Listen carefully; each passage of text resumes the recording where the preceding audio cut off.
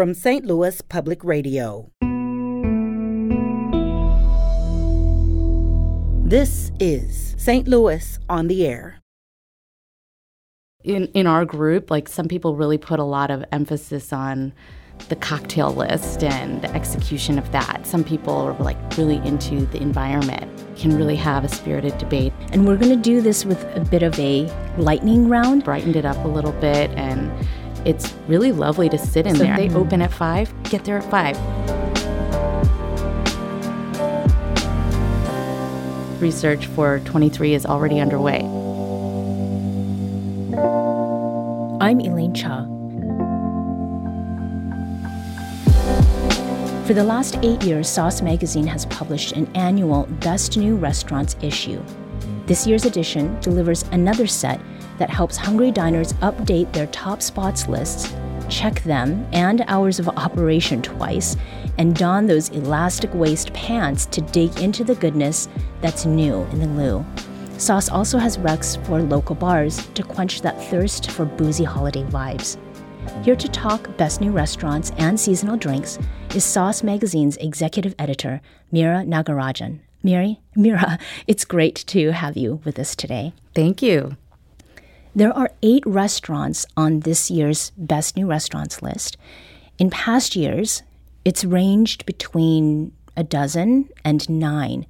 How did you come to 8 picks for 2022? We never set a number up ahead of like doing the research for the list. I think we look at all the restaurants that qualify for our coverage. So if you open in November of 21 and the beginning of November 2022, then they are in consideration. So we try all those places. And then we have a ranking system because we do rank the best new restaurants from our very favorite to the, they're all great, but we do rank them, and we have like details that we kind of go over to decide where they place on the list. Mm-hmm. But I think that ranking system also helps us to be really specific about what we liked, what we didn't like, what we thought was successful. And I think that additional kind of scrutiny that we put upon those that we're considering also weeds out ones that we don't think fit exactly right for this story. Mm-hmm. So we don't focus on the number. We really just focus on what do we think our readers will really like. Okay. And you're using this word, we, to talk about these selections. Who is part of that we for your selections this year? Our editorial team is 5 of us. So Liz Wolfson, Ian Shaw, Michelle Volansky, Lauren Healy, and I, we need a team to try all of these places. Otherwise, it just wouldn't happen. And we spend several months trying places. Usually, we like to go as a group so we can really have a spirited debate about what we think and what we think our readers will like. Mm-hmm. And do you think that the makeup of that group is reflected somehow in the best new restaurants that you all have chosen for this year? Yeah, I definitely think so. I mean, everybody has their thing.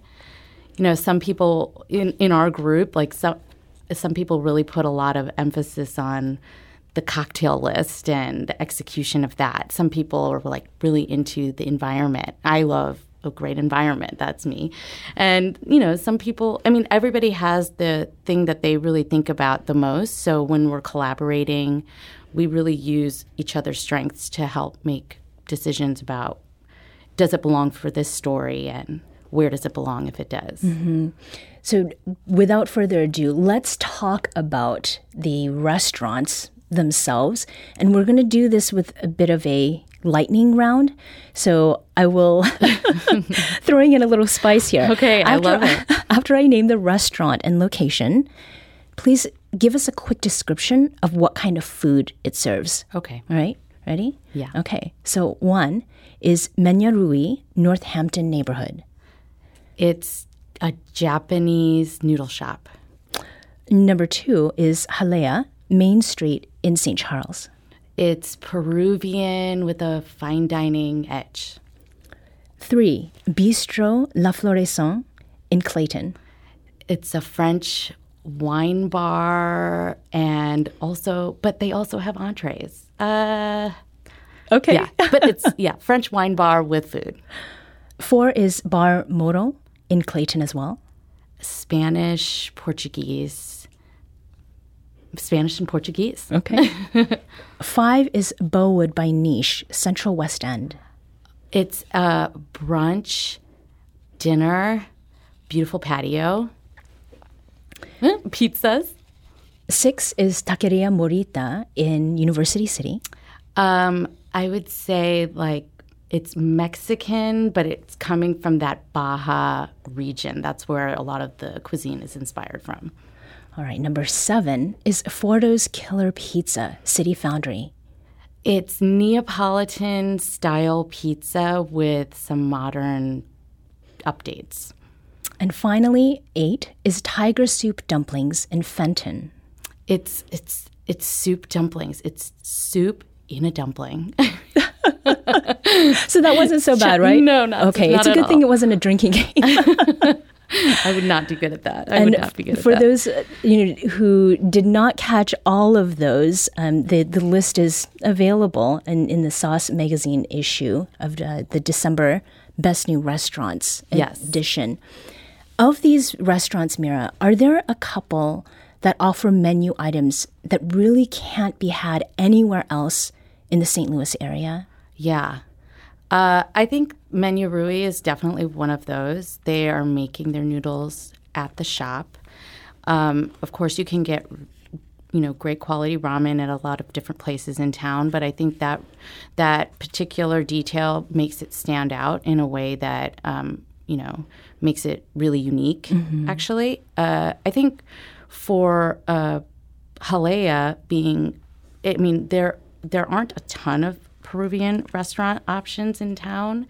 And Andrew, with his fine dining background, I think really makes it especially unique. The execution of the dishes are so perfect, and he's very detail-oriented, and his experience really shows that when you're there. I also think that what Taqueria Morita is doing is pretty unique. I think that Aaron Martinez, who is their chef there, he has a ton of experience at fine dining places as well. But he's for the first time bringing his heritage and the cuisine he knows the most into a restaurant setting. And I think the food there, it's not like a taqueria that has just street tacos, and it's kind of like he's really using his varied experiences to create something different and elevated and special. So those 3 restaurants, Taqueria Morita in University City, and Halea in St. Charles, and Menya Rui, those are the ones.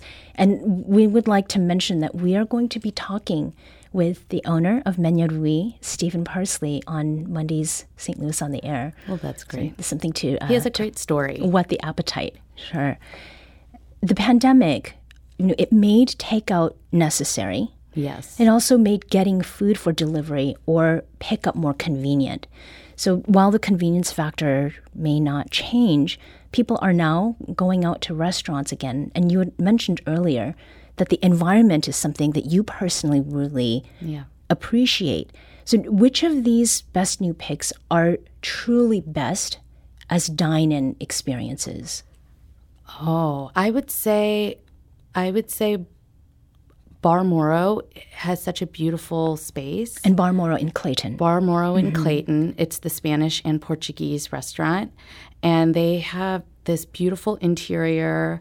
I think a lot of those dishes some of them are meant to be shared. And I think there's their vermouth and their sherry selection that they have is pretty unique. I would say it's very unique.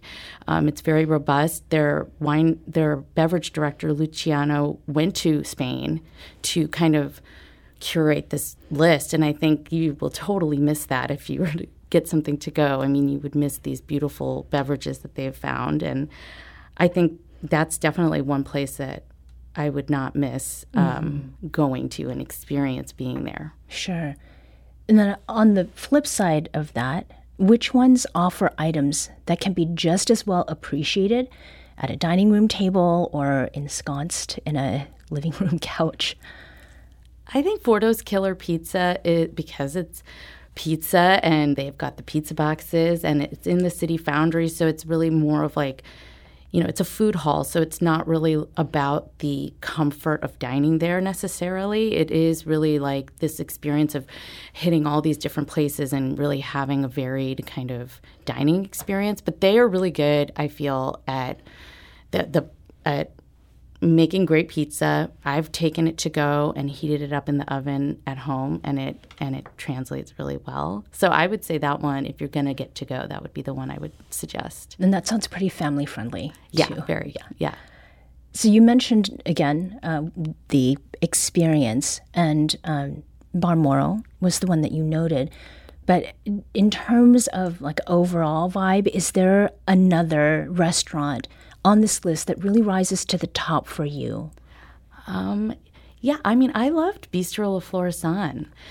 Bar Moro and Bistro La Florasan used to be owned by Zoe Robinson. They used to be Billie Jean and Bar La Frere. And she had such a great knack for creating spaces that are really beautiful. And, and that section of Wydown is so picturesque. And so when Bistro La Florasan took over the Bar La Frere space, they maintained a lot of the charm that people loved about that space and made it their own. They brightened it up a little bit, and it's really lovely to sit in there. And they have great service. I feel like everybody on the floor is really well-versed on the menu, can offer great suggestions, wine pairings. They have 2 sommeliers, I feel like, at any given time that are really there to help guide people into making selections that they'll really enjoy. So it is very full service in that sense. Okay.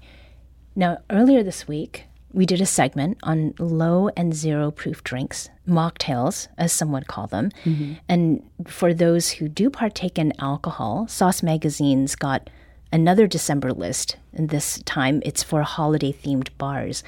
What inspired the creation of this list? I think people love a holiday bar, and they are becoming more popular where it's a bar will convert into a holiday bar just for the season after Thanksgiving until, Christmas or whatever timeline they select. But it's growing in popularity. So, and they're notoriously hard to get into, especially if it's a smaller bar. So I think because of the growing popularity, it made a lot of sense. And it was very popular on our website, actually. A lot of people referred to this list online because people want to know who's doing it and people want to know which one they should go to. So that's why we wanted to provide a little information about that. So is this something that Sauce has done before? We've never done like a list like this per se, but we've mentioned holiday bars online and before, but this was just a list of places that are doing it now that we recommended. And so, yeah, it is a first to have a list like that. How much of that do you think has to do with where we are now in terms of the pandemic? I actually am not that sure. I feel like, a lot of these places are not as fully staffed as they probably want to be. So I think that does shrink down the number of spaces that people can occupy just because you need a lot of people to turn a table and, work the amount of time that it would require to have enough people get in. So I do think like the staff being not as many as they would like does limit how many customers can get in. So I think that's where the pandemic maybe plays into it, but that's just a guess, to be honest. For those thinking of visiting these spots, you talked about the smaller spaces. So do you have any pro tips on when to go? I would say go early or late. If you're trying to go to prime time, like so early in the day. Earlier, like for their hours. So if they open at 5, get there at 5. And don't bring 6 of your friends. Maybe just bring 1 if you're going to do a walk-in or something. But there are places, at Ballpark Village, for example, it's a huge place. So if I would just look up reservations and see if anything's available. But don't be discouraged if not. I would do a walk-in, maybe on the early side or on the later side of their available hours for that day. Okay. Looking ahead to 2023, are there any restaurants or bars opening in the next year that you're looking forward to visiting? Well, Wright's Tavern just opened last week, and they're also on the same stretch of Wydown as Bistro La Florison and Bar Moro.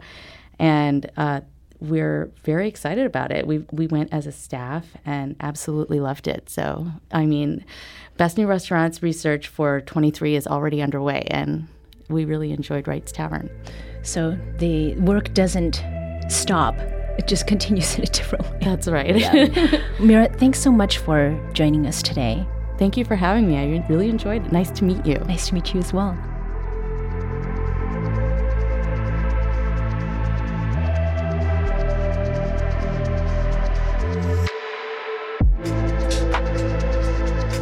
This episode was produced by Emily Woodbury. Audio engineering and podcast design by Aaron Dorr. Our production intern is Avery Rogers. Alex Hoyer is our executive producer. St. Louis on the Air is a production of St. Louis Public Radio. Understanding starts here. Our podcast proudly supports St. Louis artists by using music from Life Creative Group. Do you find yourself regularly listening to episodes of St. Louis on the Air? Suggest us to a friend you think might enjoy our conversations, and leave us a review and rating on Apple Podcasts on the App Store. It's the simplest way to help people discover our show. Thank you. St. Louis Public Radio is a member-supported service of the University of Missouri St. Louis.